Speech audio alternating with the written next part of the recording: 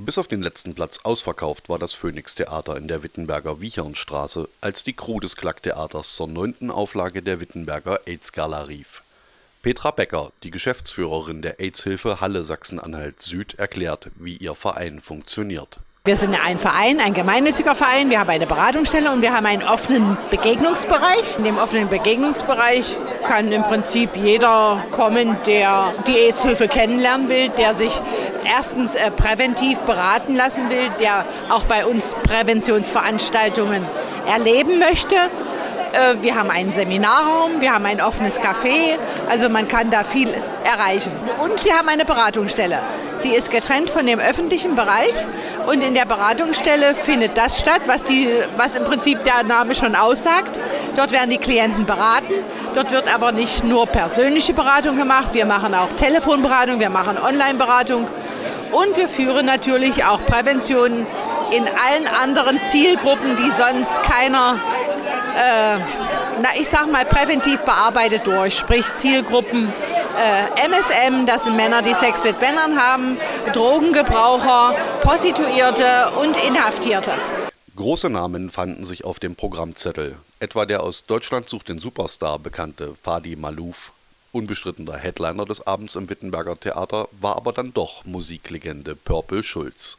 Für ihn nicht der erste Auftritt in der Lutherstadt. Schön, also ich meine, wir haben auch Freunde hier und deswegen ist es immer so ein bisschen auch so ein Familienbesuch, wenn wir hier in Wittenberg sind. Also wenn ich sage wir, meine ich jetzt heute meine Frau und mich, mit der ich das letzte Album zusammengeschrieben habe. Das letzte Mal war ich mit der Band hier, heute solo und das nächste Mal, wenn ich jetzt komme im April, dann habe ich meinen Gitarristen Schrader dabei.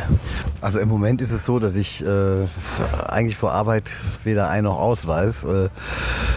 Es ist so, dass ich dieses Jahr ca. 130, 140 Tage unterwegs bin und wir sind jetzt auf Tour bis in Dezember rein und das hört dann in Singapur auf und ja, und gleichzeitig will ich aber noch bis zur Buchmesse mein Buch fertig haben, das soll halt im Herbst erscheinen und ich bin also für dieses Jahr ordentlich ausgebucht und das nächste Jahr ist eigentlich auch schon wieder rappelsvoll.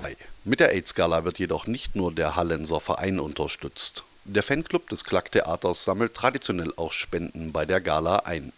Hinter dem Tombolatisch hat Steffi Adam die Sammlung für die Diakonie fest im Griff. Das Ziel ist, so viel Geld wie möglich einzunehmen für die Diakonie im Wittenberg. Das ist unsere 7. AIDS-Gala. Die Kita Vogelstraße in Berlin war unser erstes Projekt, das hatten wir 4 Jahre unterstützt.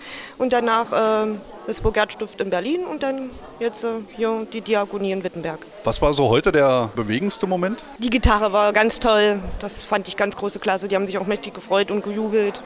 Insgesamt ist auch Stefan Schneegass alias Sweetie nach der Veranstaltung guter Dinge.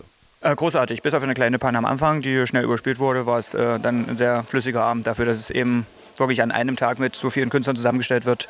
Ab um 12, Soundcheck, Lichtcheck, Toncheck, war es ein sehr erfolgreicher Abend und Standing Ovations am Ende sagt alles. Und nach der Gala ist vor der Gala.